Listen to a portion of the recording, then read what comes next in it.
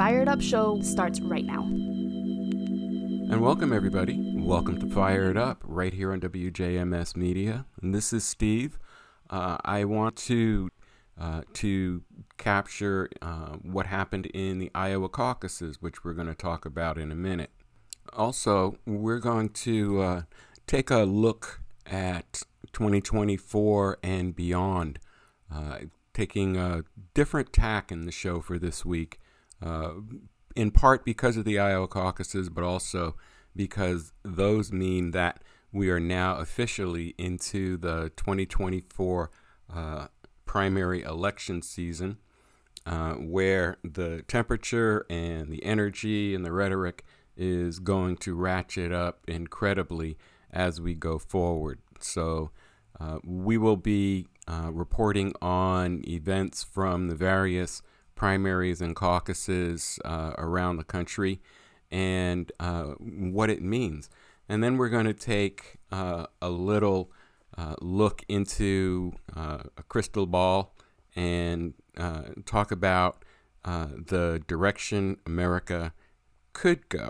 We're going to look at one of the possible futures for the country based on the outcomes of the elections this year for president. So I'll give you my thoughts on that and start off our first conversation.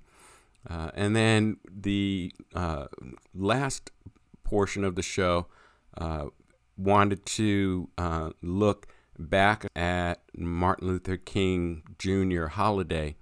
And I want to talk about something that is kind of a pet peeve of mine. And it involves the speech that was given in August of 1963 by Dr. King on the National Mall, colloquially called now the I Have a Dream speech. So we're going to talk a little bit about that and contrast it to what we see occurring in our country today. So with that being said, let's get right into it. And as I started off saying, this past Monday, not only was it Martin Luther King Jr. Day, but it was also the date of the Iowa caucuses, which typically are the first shot in the presidential election season. And very little surprise there. Former President Trump won the Iowa caucuses handily, getting about 51% of the votes, followed by Ron DeSantis, who got 21%, and Nikki Haley, who got 19%.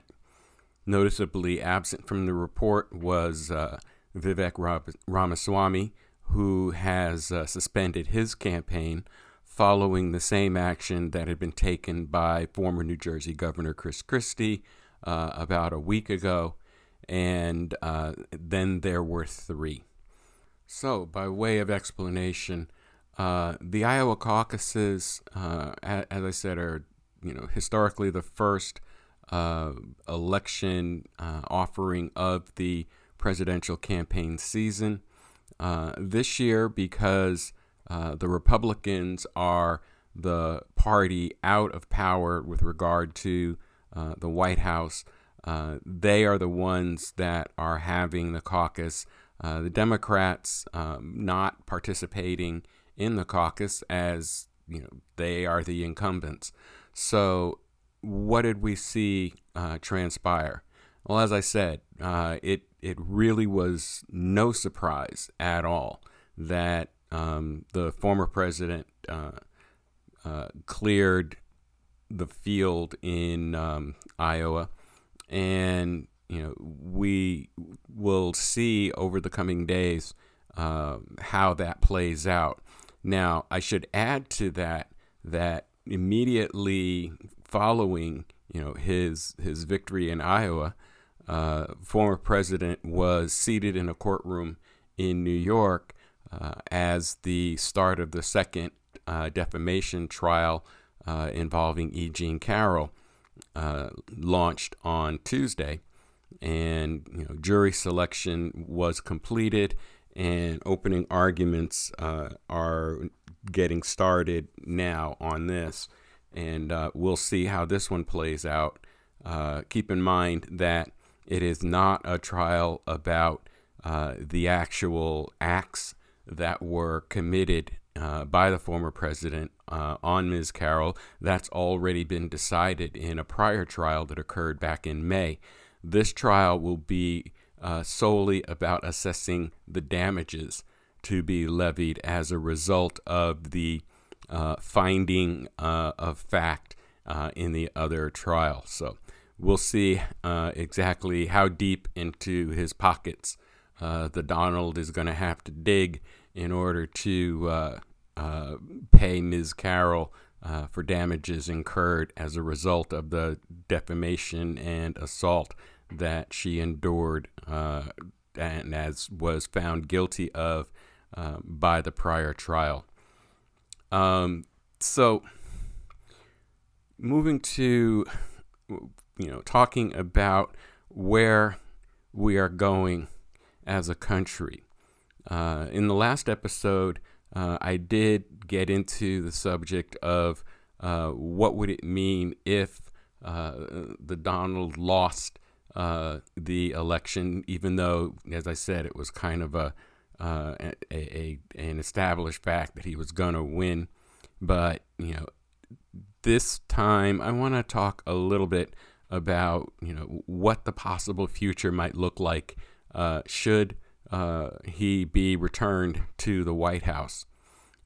In order to kind of provide a little bit of background texture to that, I found an article regarding Alabama spending nearly $1 billion for a single prison. And this article came out back in March of last year from the Equal Justice Initiative. And I pulled this because I think it kind of paints a picture of what a Republican administration might look like based on what is occurring in the red state of Alabama. Let me read this to you. It's a very short article, so I'll read it from top to bottom. So again, it's Alabama to spend nearly $1 billion for a single prison. Posted on March 21st of last year from the Equal Justice Initiative. And it goes, Alabama state officials voted last week to increase the amount the state will pay a private company to build a new prison in Elmore County to nearly $1 billion. The resolution was passed by the Alabama Correctional Institution Finance Authority, a group of 7 state officials who have final authority over all financial decisions related to building or leasing state prisons. In April 2022, Alabama signed a contract with Montgomery-based Cadell Construction Company to build a 4,000-bed prison in Elmore County. The initial guaranteed maximum price, according to the agreement, was $623 million, with construction to be completed by January 2026. The resolution passed that week raised the maximum price to $975 million, a 57% increase, and pushed back completion to June of 2026. The article goes on, the contract to build the Elmore facility was given to Cadell after Alabama lawmakers passed a bill allowing state agencies to circumvent the standard competitive bid process. Put a pin in that. We're going to talk about it. The director of the Legislative Services Agency said signing a deal with Cadell without soliciting bids from other companies would save the state $75 million by locking in material costs sooner. This is the second billion-dollar commitment made by the Alabama Department of Corrections in 2 months. In February of last year, the ADOC entered a $1 billion contract with private prison medical provider YesCare formerly known as Corizon. The billion-dollar contract for a single 4,000-bed prison is roughly equivalent to the budget of the entire Alabama Department of Mental Health, which provides services to more than 200,000 Alabamians annually. So let's break this down. Alabama decides they're going to spend nearly $1 billion on a 4,000-bed prison. Now, given the nature, and we've talked about Alabama on this program quite a few times, given the nature of what has been transpiring in Alabama with regard to police and convictions and so forth, the first question one would ask is, who is this prison going to house? And I think, we know who the majority occupants of that prison ultimately will be. The second question, and one that I have, is 4,000 beds. That's bigger probably than some of the communities in Alabama that don't have 4,000 residents. And the third question, and this one I think really raises the red flag, is that this was done after the lawmakers passed a bill, and I remind you, Alabama is a red state, so the Republicans control the legislature and I believe the governor's mansion. So their bill allowed state agencies to circumvent the standard competitive bid process. Now, the function of a competitive bid process is you have a project that you want to get done. So you put it out for bid and you encourage companies to compete to win that contract.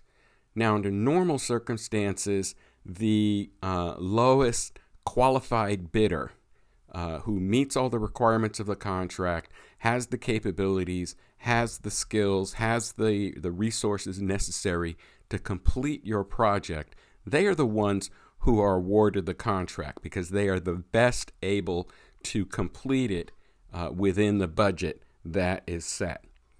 Now, if you bypass that, basically you can hand this contract to whoever you want.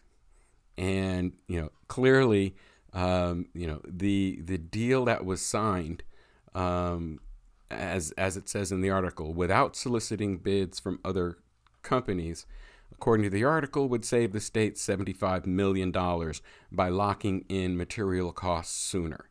Now, that should be or should be examined to see if there would have been any offset in having a competitive process where the simple fact that you have more than one company competing to win the project would ultimately come in with a reduced cost for the project. Most construction projects that are put out to bid will come in at a price that is typically lower than what the bidding agency has budgeted to do the project. That's the whole point of competition.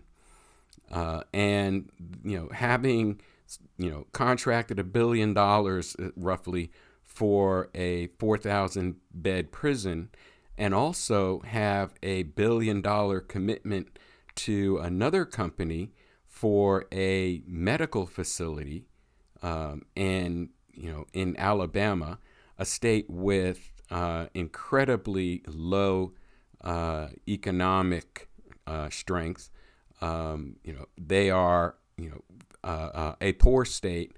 Their education report cards typically put them down in the 45, 46th out of 50 states year over year. They have a lot of social problems with their population that could obviously get a lot of assistance from $2 billion. So they're diverting $2 billion to build prisons rather than spend it on improving schools, improving health care, improving local roads or other state-funded projects. housing. How many units of low-income housing could you build for $1 billion? Yet what they're building is a prison, a house of incarceration. This and the reason I picked this article is because one of the things that we could see on this possible path, should Donald Trump and Republicans win the day in November, could be typical of the kind of things that we would see. We've talked on this show previously about something called Project 2025. If you have not looked that up, if you haven't, I realize it's a 900 plus page document, so it's not, like a Sunday afternoon quiet read with a cup of tea, but there are summaries of it out there available online that give you the gist of what this project document is. It is, as we've talked about, and you can go back about 3 episodes back in our archive, and you can see or hear my discussion of Project 2025. It is an operational blueprint for the next Republican administration. And it's a key phrase. They're not saying for the Trump administration, because there's the possibility that Trump will not be successful in his effort to regain the White House. However, the next Republican that sets foot in that building will have this document sitting on their coffee table as the blueprint for how this group wants to reform our country. The document was put together by the Heritage Foundation with the assistance of about 80 different conservative think tanks and advisory groups and partners, to lay out an operational plan for how the United States of America would be run in a Republican administration. Now, here's the other thing I want you to keep in mind. How much have you heard in the mainstream media about Project 2025? It got a brief bump in reporting a few months ago in mid-fall of 2023.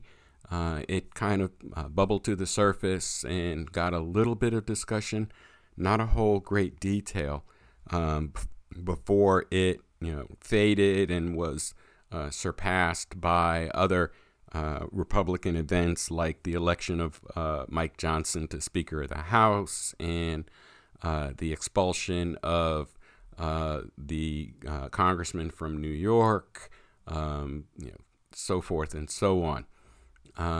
It was something that surfaced out and was, in my opinion, put in a conscious effort to push it back down below the radar, so that it wouldn't be a subject of political discussions.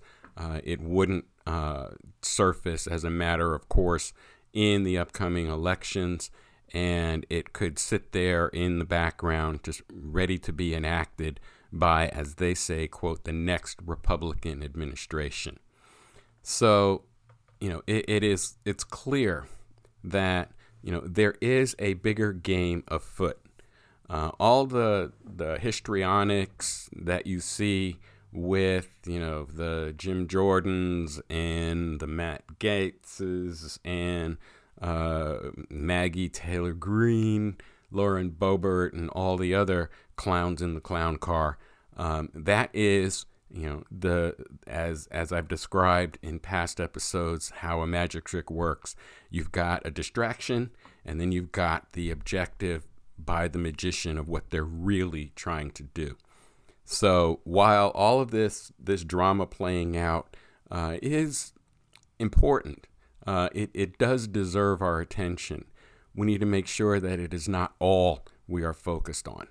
We need to make sure that we are seeing the bigger picture, that we are gathering information from multiple sources so that we see these Project 2025 like initiatives as they are coming out into the light of day, because they are going to dictate what life in America is going to be like. Donald Trump has said, he is going to be dictator for a day on day one of his administration, should he be elected. He's talking about, restructuring the FBI, turning the Department of Justice into his personal revenge tool. All of these kinds of things that he wants to do in his administration, should he be reelected to the White House. Now, there's more to it, and again, Project 2025, the document is very detailed on the kinds of things that they're going to do. They're going to initiate strict controls over the media.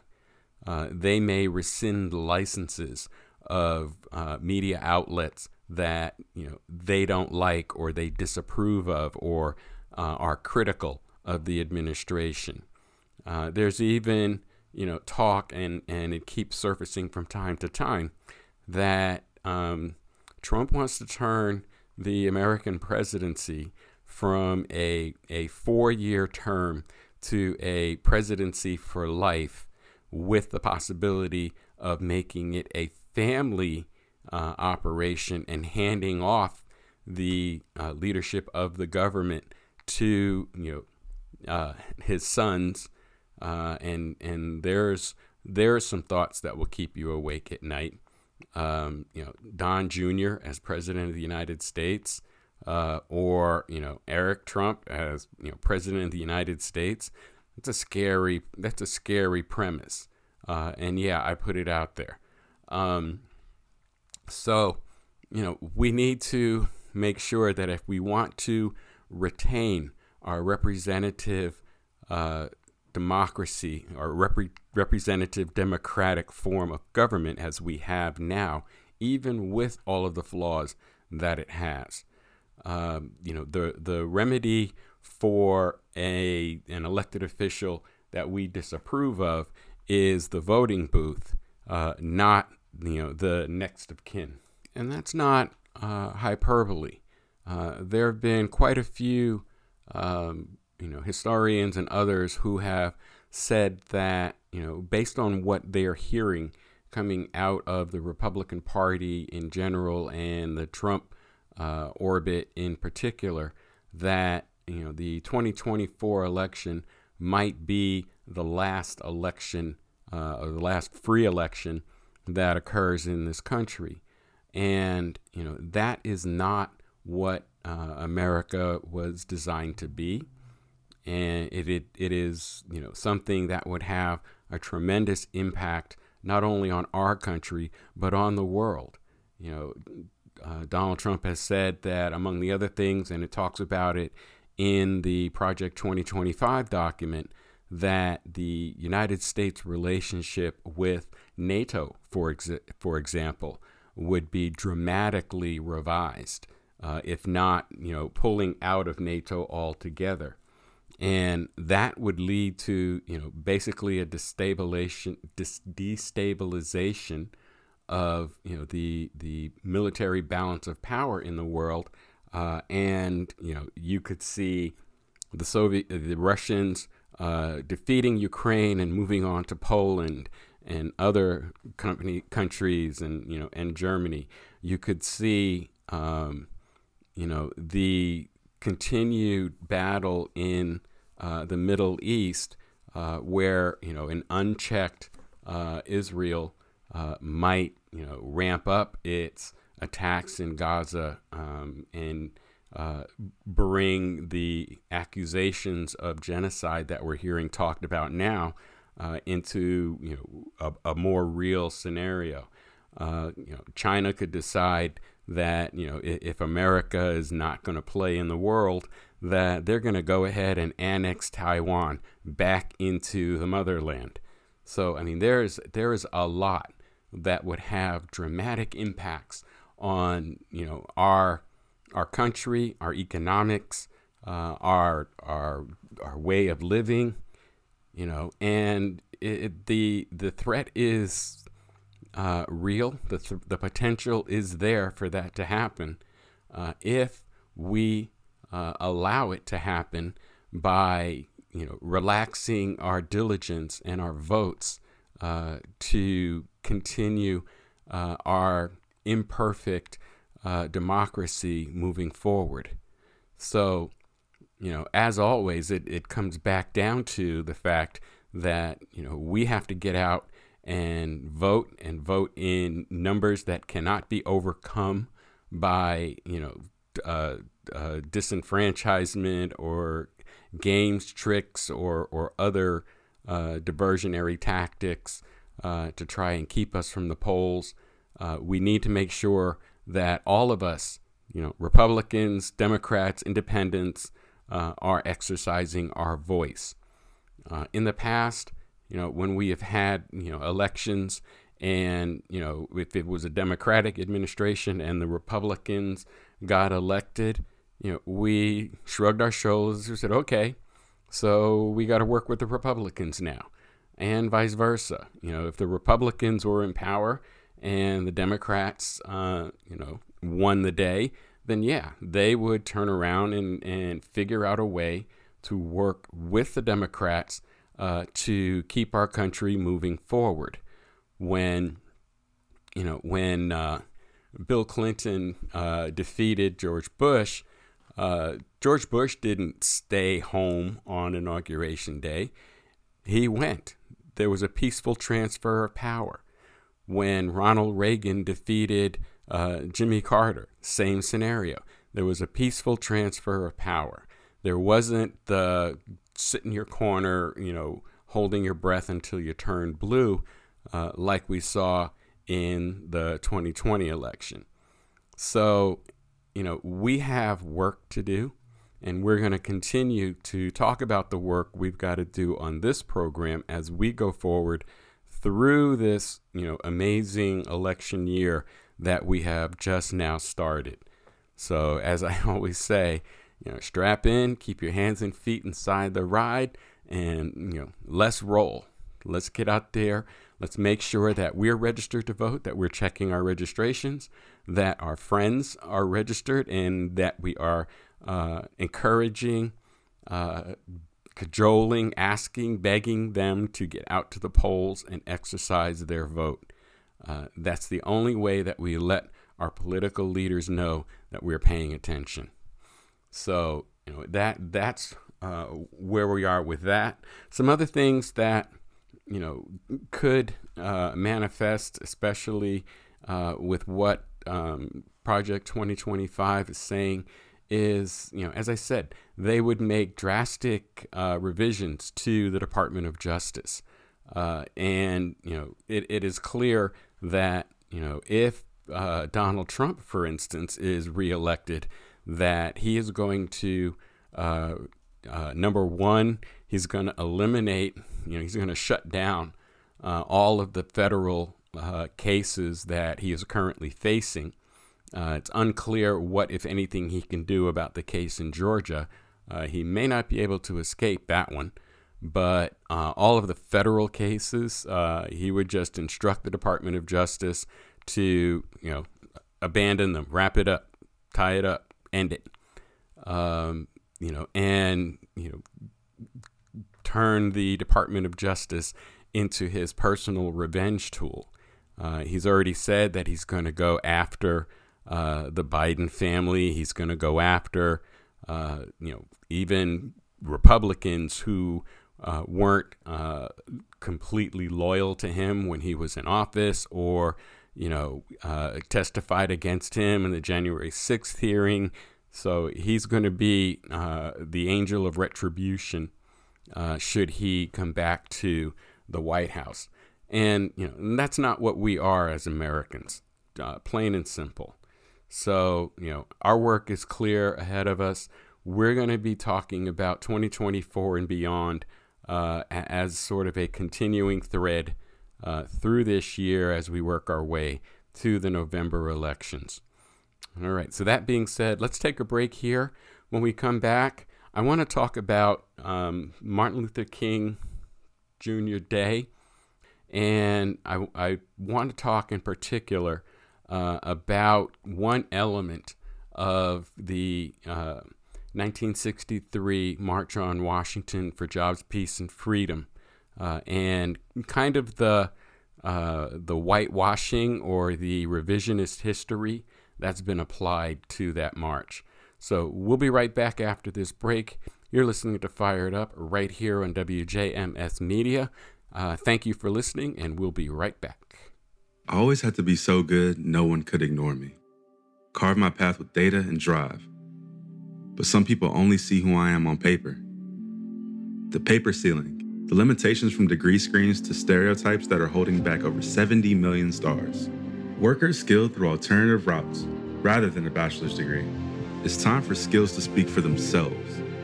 Find resources for breaking through barriers at tearthepaperceiling.org. Brought to you by Opportunity at Work and the Ad Council. And welcome back right now to the Fired Up podcast here on WJMS Media. All right, let's keep it rolling. One of the things I wanted to mention, and I teased it in the first segment, is kind of a pet peeve I have with how the speech that was given by Dr. King on the National Mall in 1963 is replayed each year and is titled the "I Have a Dream" speech. And while it's true, it is one of the great pieces of oratory of all time, it should not go by the boards to note that it's actually that speech as delivered, or as we hear, is actually the last 6 minutes of a 17-minute speech that was given by Dr. King. And the first 11 minutes have been dropped, eliminated, revised out, whatever you want to call it. But that 11-minute speech was talking about the failure of the United States at the time, and again, remember, we're talking about 1963 here, to honor the commitments that were made with the aftermath of the Emancipation Proclamation and the onset of Reconstruction, and essentially how, as Dr. King put it, it wrote a check. The government wrote a check to the freed African slaves in this country, a check that has never been cashed and has come back marked insufficient funds, as he put it. The bottom line is that that was and continues to be one of the earliest examples of revisionist history, or whitewashing the past, and so forth. I urge that you go out and find the entire speech as delivered and listen to it. And when you do, realize that you're talking about a speech that was delivered in 1963, which is 60 years ago plus now, as we sit here in January of 2024, and look at and compare how much of the circumstances that Dr. King is talking about actually still exist in this country. In different language and different words, we still suffer from the disenfranchisement and the discrimination and the blocking of voting and so forth. That was the root cause of the march to Washington in the first place. Remember, if you go and look at images from that march, you will see that the signs that were being carried were signs that were calling for jobs, that were calling for freedom, and were calling for peace. So, there is a lot of parallels from that time frame carried forward to this time frame, some of which is the fact that some things still have not fully changed. So Just a note on that. And, as I said, go check it out. Do the research. Find out for yourself. Listen to that speech. Look at what the issues were that he was talking about then and contrast them with where we stand today. For while black people, in general, and people of color in general in this country, while we have made great strides, we have come a long way, we still have a long way to go. And, the distance that we have traveled through all of the battles since that speech was delivered really are still battles that we fight today. So just wanted to put that out into the universe there. All right. Moving to more recent events, a couple of things of note. News flash coming across just as I started to record this show. As you may know, I record these on Sundays typically, and they get aired the Tuesday after that. But the news wires are now talking about how presidential candidate Ron DeSantis has suspended his presidential run, now boiling the race down to essentially Donald Trump and Nikki Haley on the Republican side. So, we'll get and dig into that and bring you more information in upcoming podcasts. But for right now, it is down to a two-person Republican race, former President Donald Trump and former UN Ambassador and Governor Nikki Haley, who will battle it out for the Republican nomination for 2024. Immediately following his announcement of ceasing his presidential campaign, Governor DeSantis, through his endorsement to former President Trump for the nomination. No real surprise there, as there has been no love lost between DeSantis and Nikki Haley throughout the campaign. And he continues in his strategy of endearment to the former president. Maybe it will manifest a reward for him as a nod to be the vice presidential candidate. We shall see going forward. All right, let's get back to some other things that I wanted to talk about. In the first segment, I mentioned that the state of Alabama was committed to spending nearly $1 billion on a 4,000 bed prison. And they are also spending a second $1 billion on a prison medical facility in the state. As I mentioned, they're doing these two rather than expanding or improving their school system, which ranks near the bottom of the 50-state list in this country, as well as other services and benefits to the people. So there's that. In another story, this one out of Louisiana, the lawmakers there passed a new congressional map with a second majority black district. We talked about Louisiana's battle over its redistricting system and the districts they had chosen in an earlier show.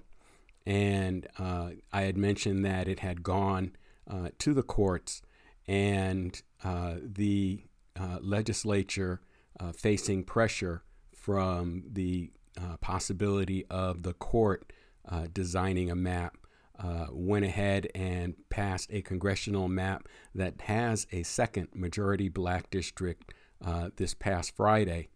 This was an article from the Associated Press that came out on the 19th, marking a win for Democrats and civil rights groups after the legal battle, as we've talked about, and the political tug of war that has been going on for nearly 2 years. So this is in result of the Democrats fighting for a long time for a second majority minority district among Louisiana's 6 congressional districts.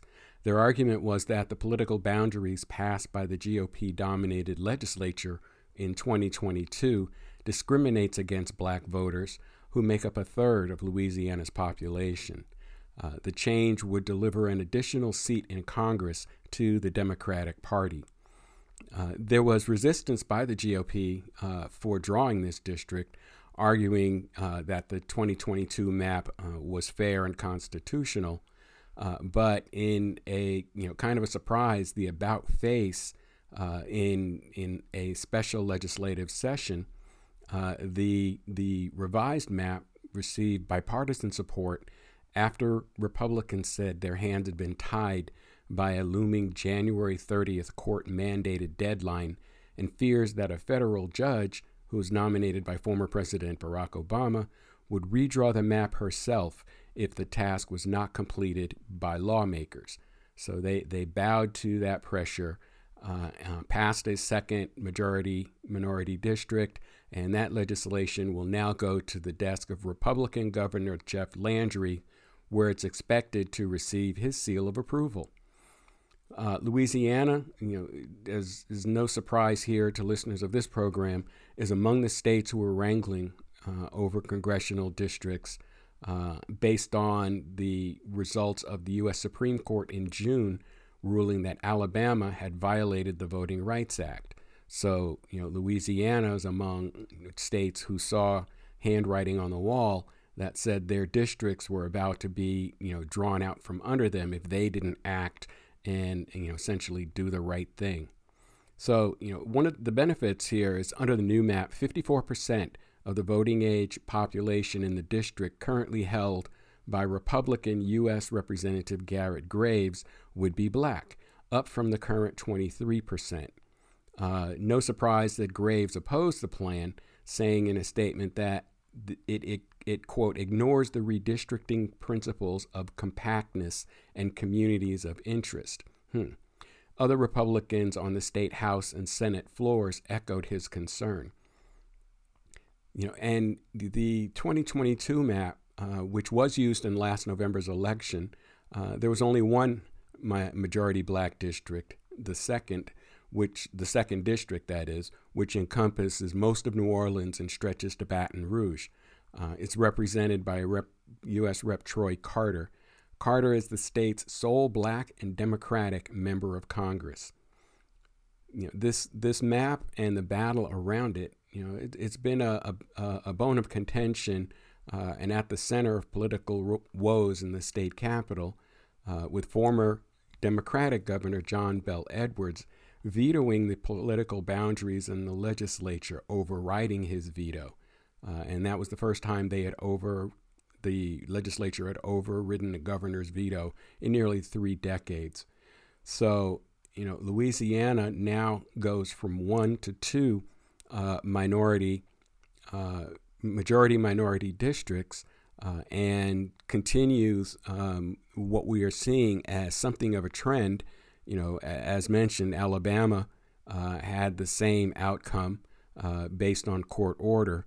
This one was spearheaded by the legislature. So, we see that, even though Republicans have been, trying to play hardball with districting and using their gerrymander authorities gained in many states, that there are efforts underway, sometimes successful, to overcome those hurdles.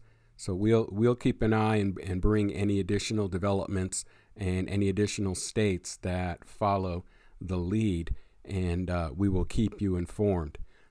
And just as a word of opinion, in my mind, this indicates really the battle that Democrats and independents in this country face in terms of reversing what has been a trend toward Republican control and Republican ownership of the political real estate in states they control, going back several decades.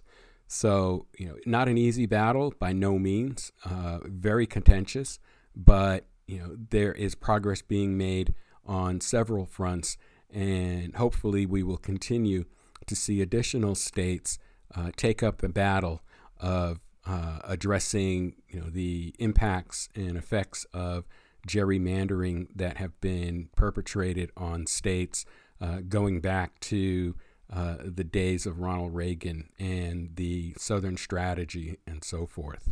One thing that should be noted here is that these changes, the additional districts being drawn based on action by the legislatures or by the courts, do not happen in a vacuum.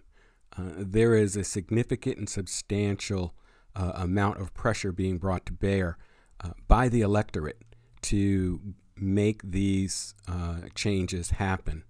And we need to make sure that we continue that effort and basically don't let up, don't take our foot off the gas pedal in terms of bringing this electorate pressure to bear on these officials, particularly, as we say often here on this show, at the state level, because that's where these changes manifest themselves. And they represent one component of the strategy we need to use in order to combat this extreme conservatism, this MAGA Republican efforts to change the nature of our country. And, we've talked about this on this program many, many times. Most recently, we've been talking about something called Project 2025, which is a 900 some odd page handbook for a conservative MAGA, if you will, administration to deconstruct key elements of our democracy, like the Department of Justice, like the FBI, and so forth. There's a interesting document that I found on Substack, and it's called, and you can go look it up there, it's called The Authoritarian Playbook for 2025, Promises, Powers, and Plans. And it's a document that talks about how an authoritarian president will dismantle our democracy and what we can do to protect it. Now, like the Project 2025, this is, a involved read. It runs, in excess of, about 90 pages. But I want to go through and just kind of, highlight and give you the introduction to it, to give you a taste of what it contains and the strategies that it details that, an informed electorate can take in order to combat these elements of political control that we see playing out coming from the MAGA wing of the Republican Party. So, as I said, it's called The Authoritarian Playbook for 2025, and the chapters read, start off with what we can expect. 1, pardons to license lawbreaking. 2, directing investigations against critics and rivals. 3, regulatory retaliation. 4, federal law enforcement overreach. 5, domestic deployment of the military. And 6, the autocrat won't leave. And it also lists some things for recommendations as to what we can do.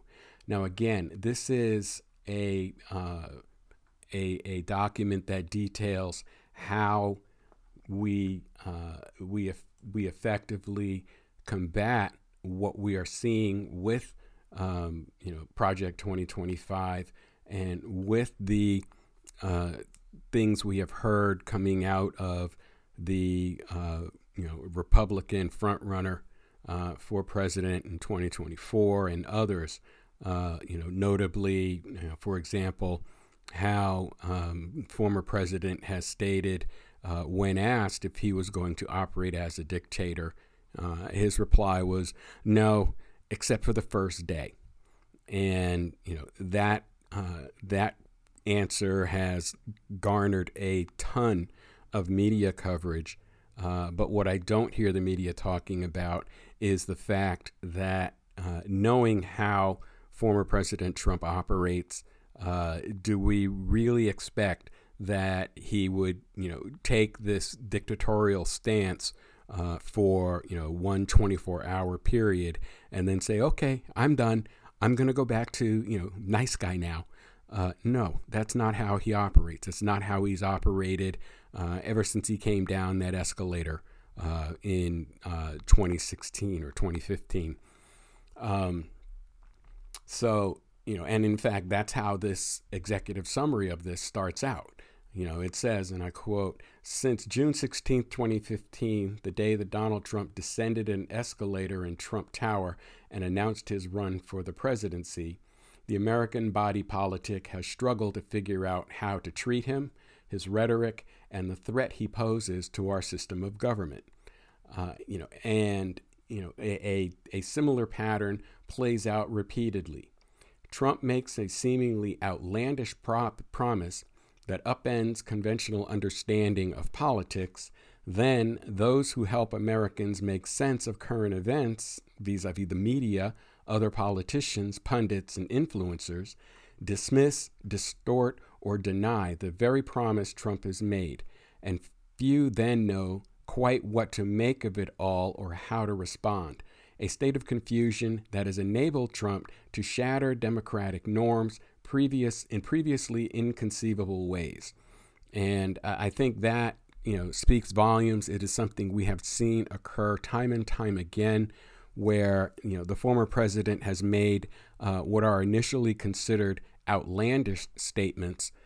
But as we, proceed beyond those, we see that actually they are the leading edge of a more deeply thought out plan that he has working with his group of advisors and influencers and so forth to actually accomplish some of these outlandish things.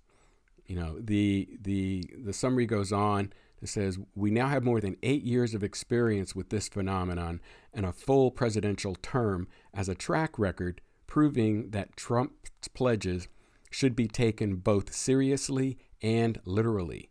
He has, for the most part, sought to do the extreme things that were dismissed as mere rhetoric when first promised, from enacting a, quote, Muslim ban, close quote, to refusing to accept the results of an election. And yet, here we are again, with Trump making even more extreme promises to, quote, terminate the Constitution, seek retribution against political opponents, and be a dictator just for one day, only to see people unsure what to make of or how to respond to these threats." So the aim of this report is to alter those dynamics by clearly showing how Trump would follow through on his most extreme anti-democratic pledges for a second term, and then offering expert recommendations on how to mitigate that danger. So the report's going to, will discuss all of these things and looks at, what we can do and what we should do in order to combat it. According to the summary, the report collects a set of promises Donald Trump has made, in his own words, for what he would do in a second term. It places them in their proper context, coming amidst a resurgence of similar authoritarians worldwide that Trump has openly admired and modeled himself after. It examines the powers of the presidency and how it could be used to implement those promises. It explains the legal mechanisms that will be applied to turn Trump's campaign promises into government policy and programs, and it assesses the previously available guardrails that could constrain or prevent these abuses of power and to the extent to which they will still hold. It explores the plans that Trump and his allies have drafted to circumvent or override the checks in our system that otherwise have or could restrain his most extreme intentions. Based on expert input, it describes how these policies will play out in practice and negatively impact American life upon implementation. So this report serves as kind of a synthesis or a nexus point for reporting that has been coming from sources such as The Atlantic and the New York Times that have been documenting what a second term or a second Trump term would look like. It also builds on an earlier volume that was put out by this group. And the group, by the way, is called United to Protect Democracy. And it's issued under their division, Project Democracy. They issued an earlier version of the Authoritarian Playbook. It provided, some understanding of how modern strongmen around the world have consolidated power and subverted modern democracies. So this report builds on that earlier one and ranks Trump's promises, powers, and plans within that context. So the ultimate assessment that this report provides is sobering. As damaging as Trump's first term was in America, or was to American systems of constitutional government, culminating in his efforts to overturn an election and violently halt the counting of electoral votes by Congress. So he has promised in his own words to do if he's returned to office, potentially is even more destructive to our republic. So let's dive into a few of the bullet points that are listed. And again, this is just the introduction. The report itself is roughly about 100 pages, and it outlines, for example, pardons to licensed lawbreaking. And it describes and says, during Trump's first term, he discovered that he could leverage the pardon power to induce witnesses against him into silence. In a second term, he's indicated he would further abuse pardons to incite political violence, incentivize lawbreaking for his benefit, and render himself above the law. Second bullet, directing investigations against critics and rivals. And Trump has expressed this on numerous occasions. Retribution is the dominant theme of Trump's 2024 campaign, and his allies are making plans to eliminate the Department of Justice's traditional prosecutorial independence, to give Trump greater personal control, and to direct law enforcement against his perceived opponents, and to insulate him from accountability. Next, regulatory retaliation. In addition to steering prosecutorial discretion via the Department of Justice, Trump has vowed to consolidate and wield federal regulatory power to reward political loyalty and punish his critics, particularly those associated with the media. There are numerous reports of his regulatory retaliation happening during Trump's first term, and plans for a second include ways of removing those obstacles that limited opportunities for more. Next, we have federal law enforcement overreach. And it states, Trump's declaration that immigration is, quote, poisoning the blood of our country, close quote, is a grim foreshadowing of how he will invoke the Alien Enemies Act, a wartime provision dating back to 1798. Once Trump has that power, he has also expressed his will to expand the footprint of federal law enforcement to police cities and shut down lawful protests. He's already done such things with his upside down Bible photo op during his first term, for example. Domestic deployment of the military. A central hallmark of American democracy is that the U.S. military not be used against American citizens. But Trump plans to abuse the Insurrection Act to order military force to quash dissent and target vulnerable communities. And again, he has already stated on the record that that is something he would look to do. So, it's those points, and those are the major ones. There are several others in there that also deserve a read. The report, in addition to those, considers Trump's repeated flirtation with staying in the office beyond a second term. When viewed in the context of the authoritarian playbook and the actions of Trump-like figures around the globe, this threat becomes hard to ignore. One of the things that you're hearing more and more of people in the progressive and independent and liberal media stating is that Trump will immediately begin working on a plan to eliminate his having to give up the presidency at the end of this 4-year term. Constitutionally, presidents are limited to one 4-year term and a second one if so elected, but no more. The idea that Trump and his followers are pushing forward is to have, basically he's not going to go. And, most recently, this idea that he's been pushing forward for immunity speaks, volumes to that, in that it would eliminate his being held accountable to the law for staying as president beyond the end of his term. So, the report ends with some recommendations to prepare to protect American democracy, and I will list those.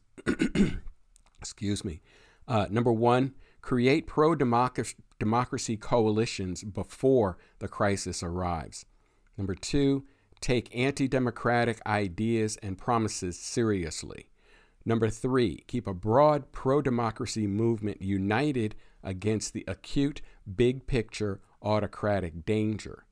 Number four, support Republicans that stand firm for democratic institutions. Number five, rally around nonpartisan, independent public servants. Number six, uphold the rule of law and democratic institutions and always repudiate violence. Number seven, protect the first targets and arrange now to advocate for the most vulnerable. Number eight, evaluate security at the community, household, and personal level. Number nine, work to protect free and fair elections in 2026 and 2028. And number 10, continue building the democracy of tomorrow. So, as I said, this report is available on Substack. You can go in and search for it, the Authoritarian Playbook. I strongly recommend that you get it, download it, and read it. It is very insightful, and it is a good response to a lot of the rhetoric that we're hearing coming out of the right. So there's the roundup for this show. Obviously, we've got homework to do.